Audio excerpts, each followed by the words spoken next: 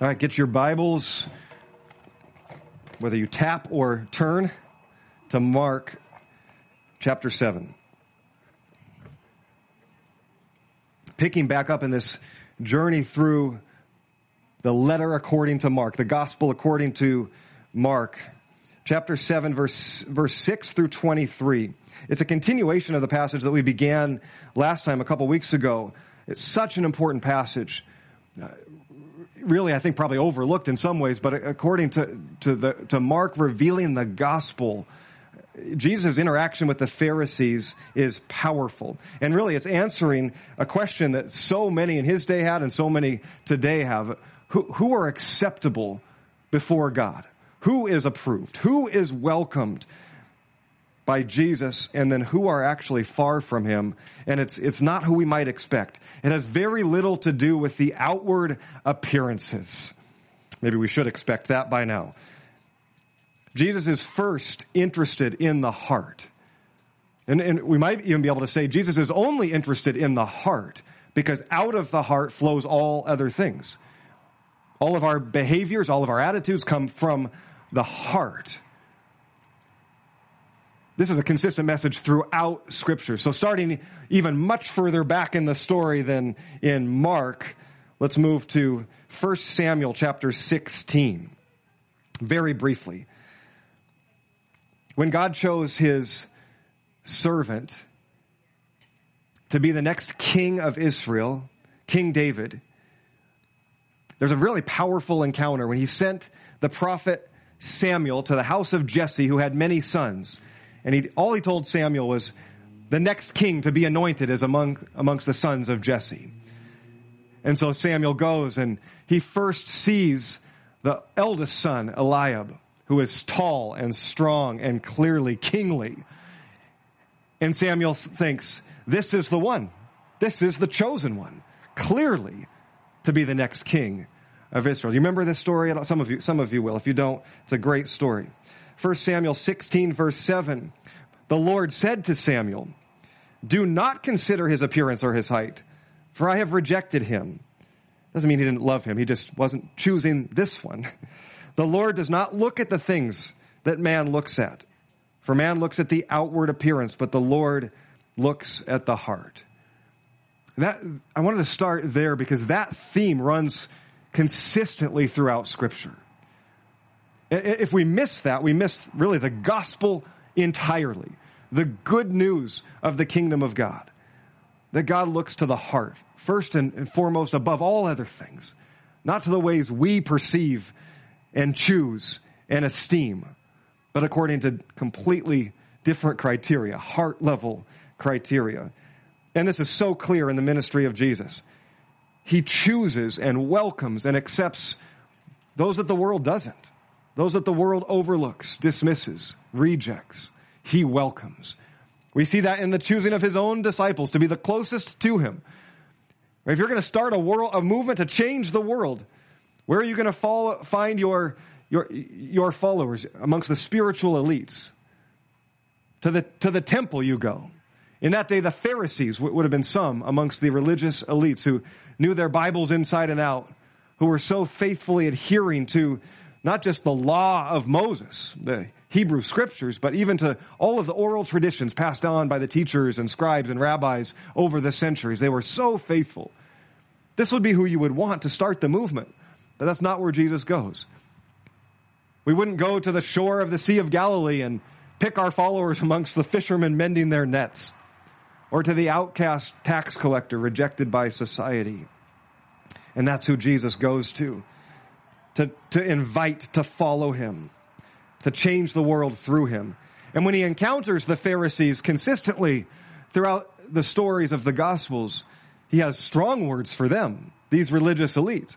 They're often the ones that he is most opposed to, and they're often they become the ones to accuse him and ultimately lead to his arrest. And he has this encounter with them in Mark chapter 7. We looked at it last time. In verse 6, he replies to the Pharisees and says, Isaiah the prophet was right when he prophesied about you. You're hypocrites. Because it is written, these people honor me with lips only. Their hearts are far from me. They worship me in vain. Their teachings are but rules taught by men.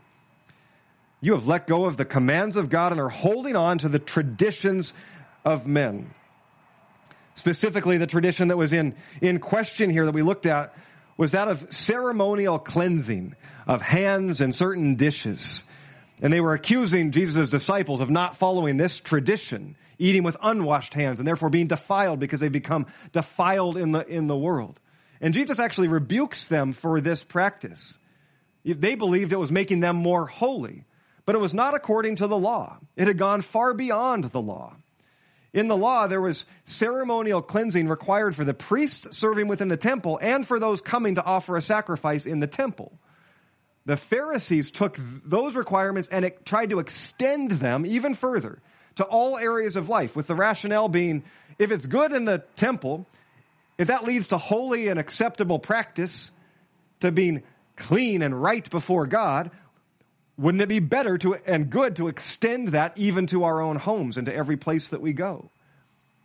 But in so doing, they took Scripture and went beyond it, and even made that more primary as the definition of their holiness and righteousness before God than their adherence to the law. And this is where the rebuke comes. You're doing all of these things, Jesus says, but your heart is far from me. It's all behavior. You're hypocrites. You're putting on a show for the approval, the attention, and the applause of others. But your heart, what I care about, is far from me. Jesus goes on to drive home this point with two specific examples. We left these off last time. Continuing in verse 9. And these examples would have been even more significant than the ceremonial washing traditions that they had. So he's pressing on them even more with sarcasm. You love this, right? For those that appreciate good sarcasm. Jesus does it somehow with a pure heart. I'm not sure how to get there, but he does it. And he says in verse 9, he says to them, you have a fine way of setting aside the commands of God in order to observe your own traditions. And if that's not a sarcastic statement, I don't know what is. You have a fine way of setting aside God's commands to follow your own traditions. Good job. For Moses said, honor your father and mother. Anyone who curses his father and mother must be put to death. It's pretty harsh. But you say, if a man says to his father and mother, whatever help you might otherwise have received from me is korban. That is a gift devoted to God. Thank you, Mark, or commentator, to help us understand what that means. That you no longer let the one who is devoted all things to God do anything for his father or mother. Thus you nullify the word of God by your tradition, which you've handed down. And you do many things like this. There's just one example amongst many. Maybe he did go on, but we don't have it recorded here. Again, Jesus called the crowd to him and said, listen, everyone, understand this. This is reminiscent of chapter 4. Hear and understand. Listen and receive. He's very strong with his words here. Nothing outside of a person can make them unclean. It's the very thing they're arguing about, and they believe they're able to make themselves holy. Nothing outside a man can make them unclean. Rather, it's what comes out of a man that makes him unclean. After he had left the crowd, he entered the house. The disciples came to ask him about this parable, which was not a parable. He was speaking plainly, and he says to them, are you too so dull? Don't you see nothing that enters a man from outside can make him unclean, for it doesn't go into his heart. The heart was just the center of their being, where everything came from, their will, their emotion, their attention. It was equivalent with the soul, although there's argument whether that heart and soul and spirit are different. They're used synonymously often. He wasn't talking about the beating organ within our chest, although clearly food doesn't go there either. But the food goes into the stomach and out of the body. Don't you understand at least this much? Not that they understand it much medically, but they understood this much. It doesn't go into his heart, but into his stomach, out of his body. In saying this, Jesus declared all foods clean. Another commentary note, whether by Mark or by another. But he went on and he said, what comes out of a man is what makes him unclean.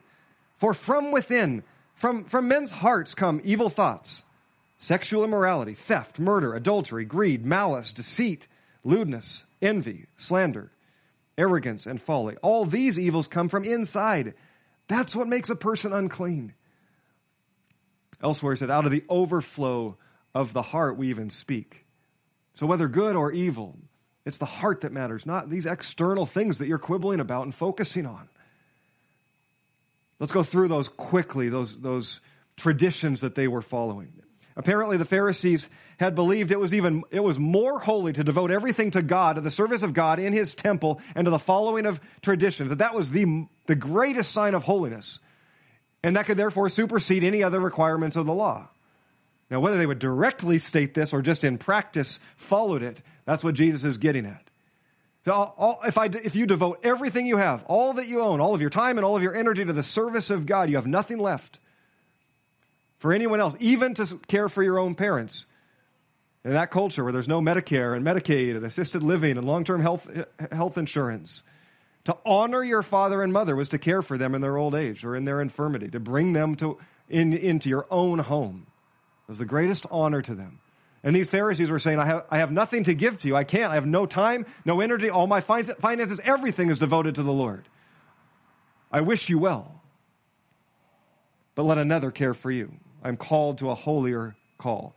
And Jesus says, no, you're completely missing the heart behind everything. Not only the number 5 on the top 10 list, but honor your father and mother. Not only are you ignoring that one, you're treating trivially the harsh command to honor father and mother, and to curse, to deny, to reject father and mother has an ultimate consequence. Ultimately, you're missing the top commandment above all. Love God with heart, soul, mind, and strength. How do you do that? By loving others, by serving and giving yourself to others, especially your own family, your own home, your own parents. They're completely missing the heart of the law. The next example may have even been harsher for them to receive. He goes after their diet. For a Jew, keeping a kosher diet prescribed by Leviticus and Deuteronomy was something they highly valued. And with all the other ways to become unclean or to unwittingly break a commandment, we talked about the Sabbath a little bit. You can unwittingly, unknowingly break the Sabbath and need to be cleansed for that, or become defiled just in contact of daily living. Here's one that can be completely controlled. You can control what you eat and how you prepare food. It's a black and white thing, and by that remain clean in your diet, clean according to the law. And when Jesus goes after this too, imagine their response. He's going after something that is all they've ever known, and they can at least hold this as a sign of righteousness and holiness. And he's saying, food doesn't make you holy or clean. Again, it's an external thing. No food ever touches one's heart. And just like these other commands, they were prescribed in Leviticus and Deuteronomy, but there's some vagueness to them. So over the centuries, the scribes, the teachers, the rabbis have expanded and refined even how to prepare their food and keep separate meat and dairy, how to prepare meat to have no blood in it, etc., on and on. And the Pharisees believed they were following perfectly all of the letter of the law and all of the traditions. Now, some think Jesus was completely abolishing the kosher diet. And to be holy then meant to eat all kinds of foods. I don't believe that's what Jesus was doing. I don't believe that's even what Mark meant if he was the one that put in that parentheses, that comment. By saying this, Jesus made all food clean. What Jesus was saying, it's not about what you eat or don't eat. Remember, he said he didn't come to abolish the law or the prophets. So to say there's no more dietary restrictions for the Jews would have been abolishing something in the law. I don't believe Jesus was doing that. I believe what he was saying was, if you're Jewish, eat a kosher diet. It's not what makes you clean and holy, though. Understand the heart. Understand it's something other. If you're a non-Jew, if you're a Gentile, don't eat a kosher diet. Eat your own diet. Or do if that's a choice for you. But that too does not make you holy and acceptable in God's sight. It's not about the externals. It's about the heart. I think it's arrogant and culturally insensitive to believe that just because Jews didn't eat bacon, that they felt oppressed. It's very likely that they had no desire whatsoever to eat any other diet. It's something they enjoyed and were used to. They had good and flavorful foods. They'd learned how to create culinary excellence over the centuries. And they didn't desire another way of living. What is the heart of the matter? The heart of the gospel. The ones closest to God, those acceptable to him, are not those who are perfect in behaviors, but those who are pure in heart.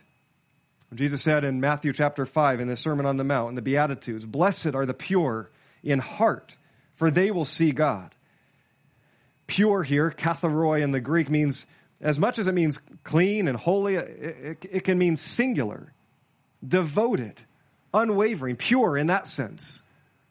Those who are pure in heart, who are unwavering, who are drawing near to God and desiring to be with Him and to know Him, this is who will see God. Righteous behaviors do not necessarily lead to being close to God. It's those who are pure in their heart, attitude and posture toward God.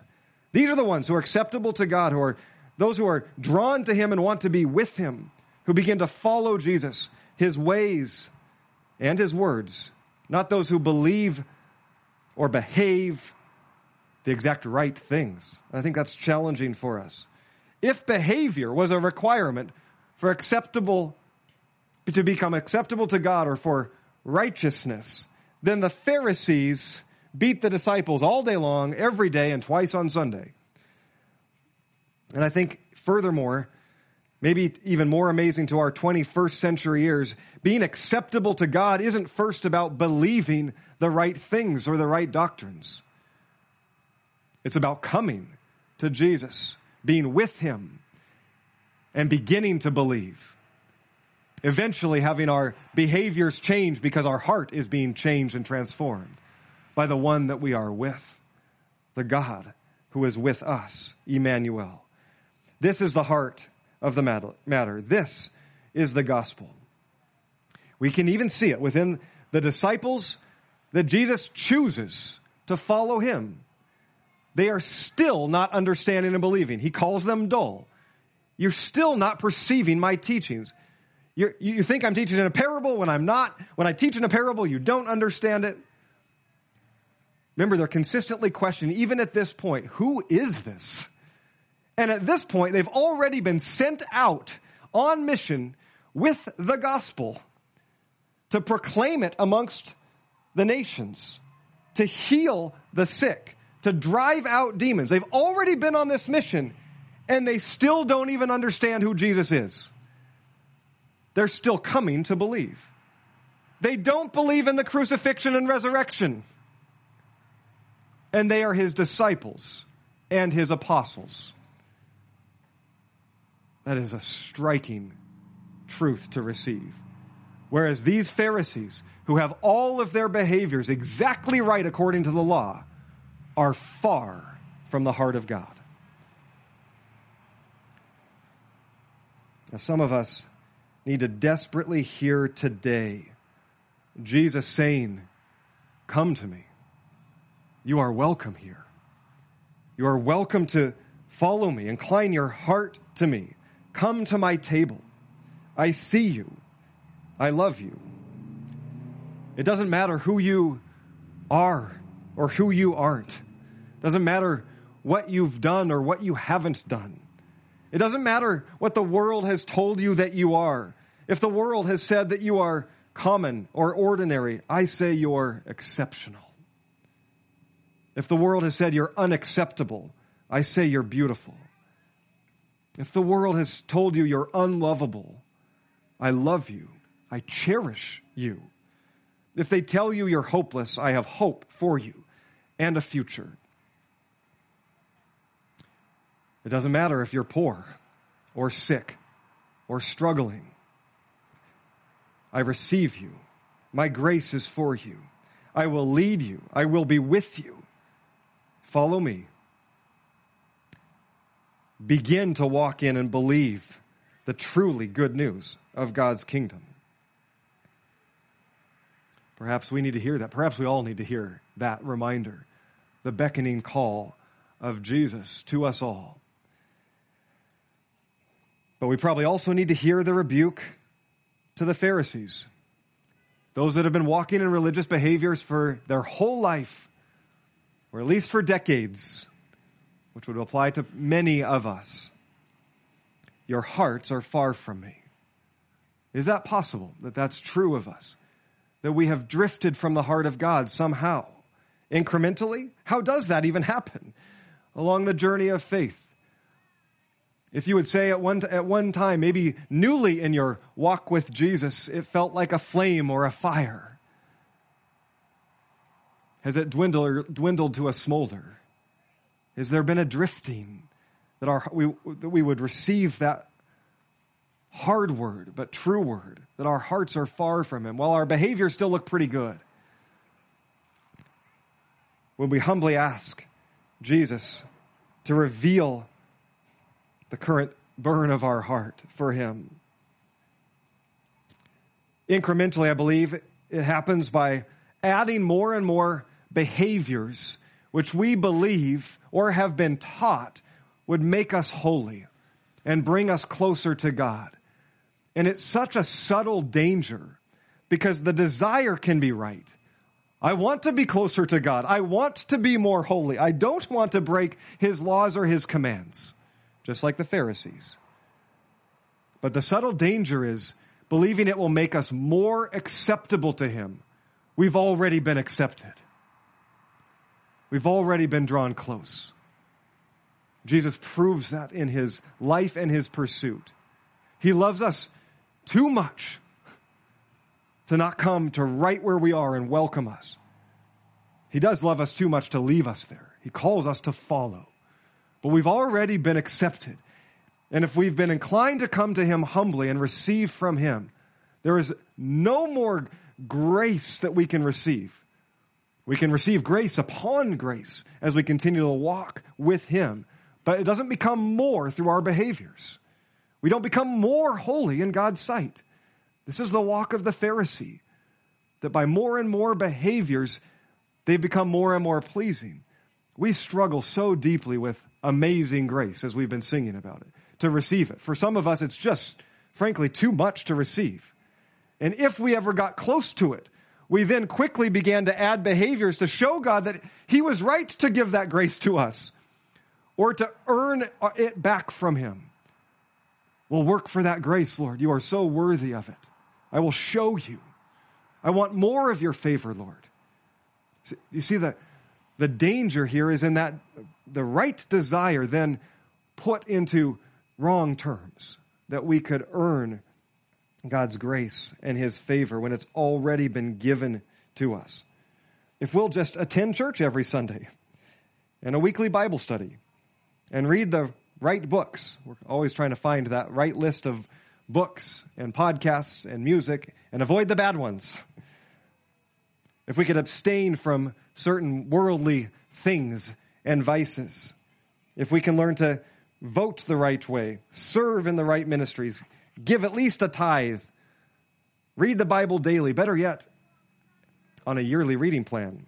If we could pray enough and the right way, and on and on. And you know that it always goes on, and there's always more if we follow down this line of thinking to lead to holiness and acceptability before God. And again, the subtle danger in that, because these actions in themselves are not wrong.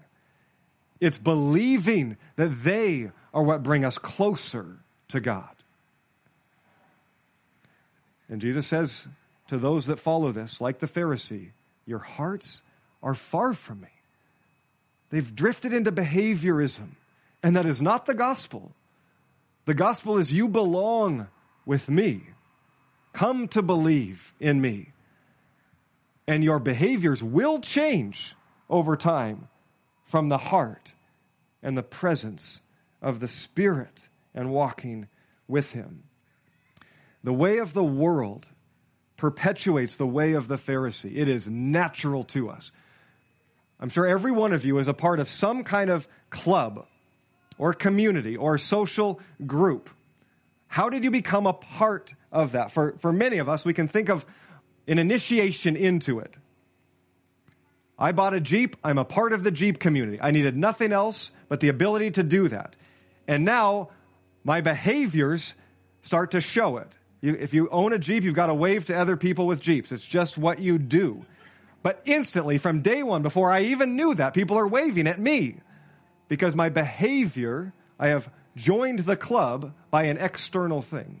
Think of whatever club or social group you've been a part of, whether it was an initiation price or a behavior that brought you into it. You learn the lingo, the culture, the look that makes you immediately acceptable. Because behavior is king, and you can fake it until you make it. Maybe eventually you'll start to come to believe the core values and virtues and mantras of that said group. But even if you don't, if your behavior looks at you are welcome, you can belong through behavior. And Jesus flips this on its head. It's the upside down kingdom. First, you belong to me. It's what you were created for. Come to me. Even as you are starting to come to believe, and before you even start to behave, you belong to me. You belong here. For all whose hearts would be inclined, come, follow me, and I will make you.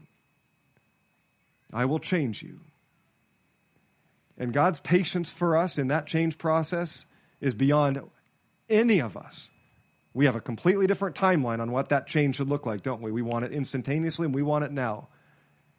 And Jesus is so faithful to walk with those who are coming to believe and coming to behave more and more like him. The disciples show us this. Jesus was not saying to the Pharisee that they could not be with him and could not follow him. He was not even saying to them to change their behaviors, to be less Pharisaical. He was saying, change your heart. And many Pharisees did come to follow him. You need to repent of the ways you've been seeing the world and the kingdom. Metanoia. Change your thinking. Change your mind. Come to me. I accept you in all of your lostness and your legalism. I welcome you. And this is good news to the world, to everyone ultimately, except for those who have figured out how to behave in a way that earns them power or esteem according to the world, or those who believe that their actions have led to holiness.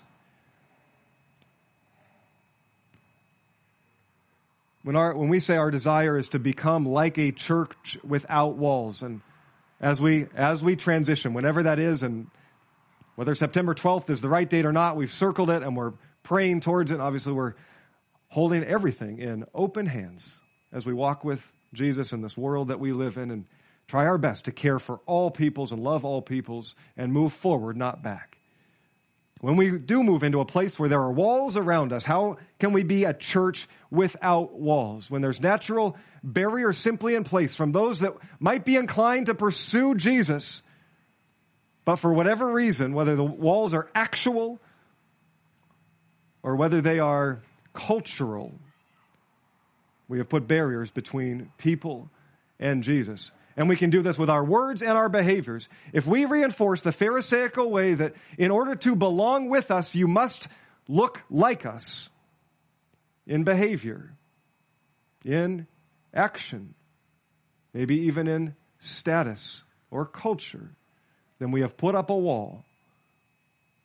If you can behave the right way, then eventually, and believe the right things, come to believe the right things as we defined them, then you can belong with us. This is natural. This is the way of the world. It's the way of the Pharisee, and it's ultimately the way of the evangelical church. Jesus flips it on its head. He says, you are welcome to me. You are welcome to come. For I have come to you, to be with you, everyone. And you are welcome to follow me, to grow to believe in my promises, and to see your behaviors change to be more like mine from that heart. The very tangible example of this is the communion table. Jesus welcomes all to his communion table. Look at that very first communion. Those disciples around that table did not believe in the crucifixion or resurrection. The ones closest to him, Peter, James, and John, he would invite to come and pray with him, to intercede in his hour of greatest need, and they would fall asleep on him. More than once. Peter, in a few short hours, was about to deny him, to betray him 3 times. Just about every one of them was about to flee from him from the cross. for fear of their own lives. And in a few short minutes from that table, Judas was about to stab him in the back and walk out on him. And to that group, Jesus not only said, "Drink from my cup, receive my body," but he washed their feet. He welcomed them all to his table. Our Friday night food trucks have been like a tangible table this last year. Come all who are hungry. It doesn't matter who you are or who you aren't, what you look like or what you don't look like, what color your skin is, what color your hair is, what color your flag is. You are welcome to this table. Come and eat. As we stop that ministry and we transition into new ways of serving and giving generously, praying all along the way, and we're excited for those opportunities and building homes. As we also continue to assemble, and that Food Truck Friday ends, may that heart continue to our communion table. Whenever we get to return, we like to be people of movement, to come to the table and receive. We've been doing it out of little plastic cups for a long time, trying to hold on to that image of a greater communion. We desire that table is open to all who are desiring to come, that we would put up no walls between anyone saying, "I want to draw near to Jesus and he's offering this to me, I'm coming." If you can put yourself in a position where that one person or that kind of person is walking down that aisle to take up that bread and that cup, and your brow furrows, you look around, maybe your eyes dart around to see if anyone else is noticing who's coming to the table right now.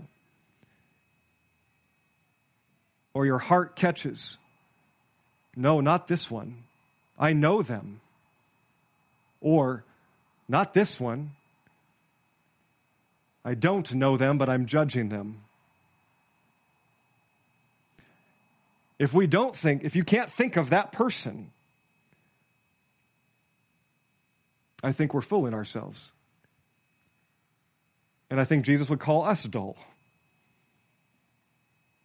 If we know there's that person or that kind of person, and we believe we should protect that table, it's right to do so and keep them from coming, then that reveals the Pharisaical heart within us that we must repent of.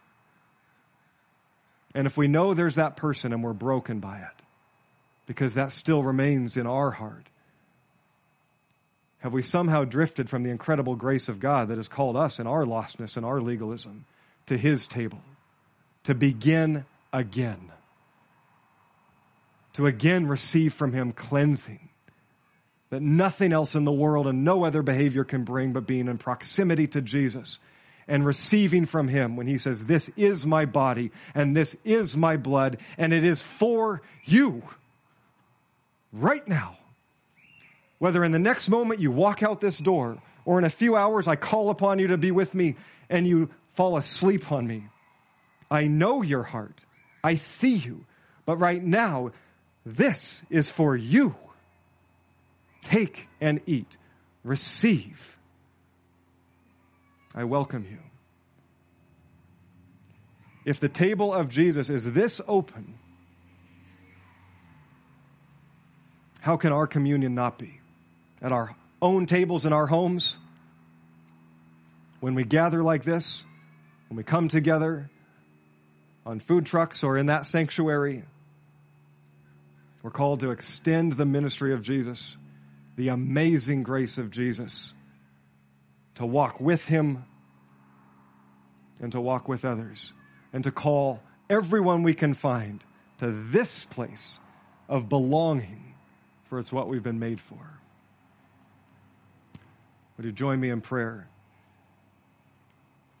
Father, we receive.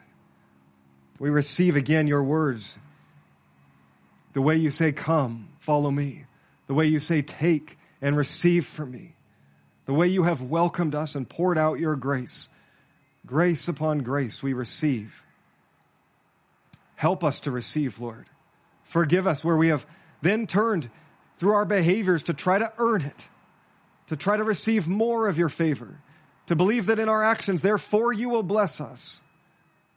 Forgive our legalism, our Pharisaical heart that is so natural and so counter to the truth of your gospel, the hope of your freedom, of your peace, of life with you. Forgive us, Lord, for putting up walls anywhere between those that would be inclined to come to you, to draw near to you, like the well of living water that you are. Forgive us, Lord. May we break them down wherever we are able. May we extend your grace, invitation, and hospitality. May we trust you so much to do the work of transformation, of healing, of redemption that you alone can do. We receive again, Lord. As we receive this communion, may it not just be habitual or religious, but once again from the heart, shaking our heads and smiling at the same time at your amazing grace and love for us, that you both lived and died and rose again for us. We love you, Lord Jesus. We renew our commitment to be with you and to follow you in the days to come. Help us through the power and the grace of your Holy Spirit. Amen.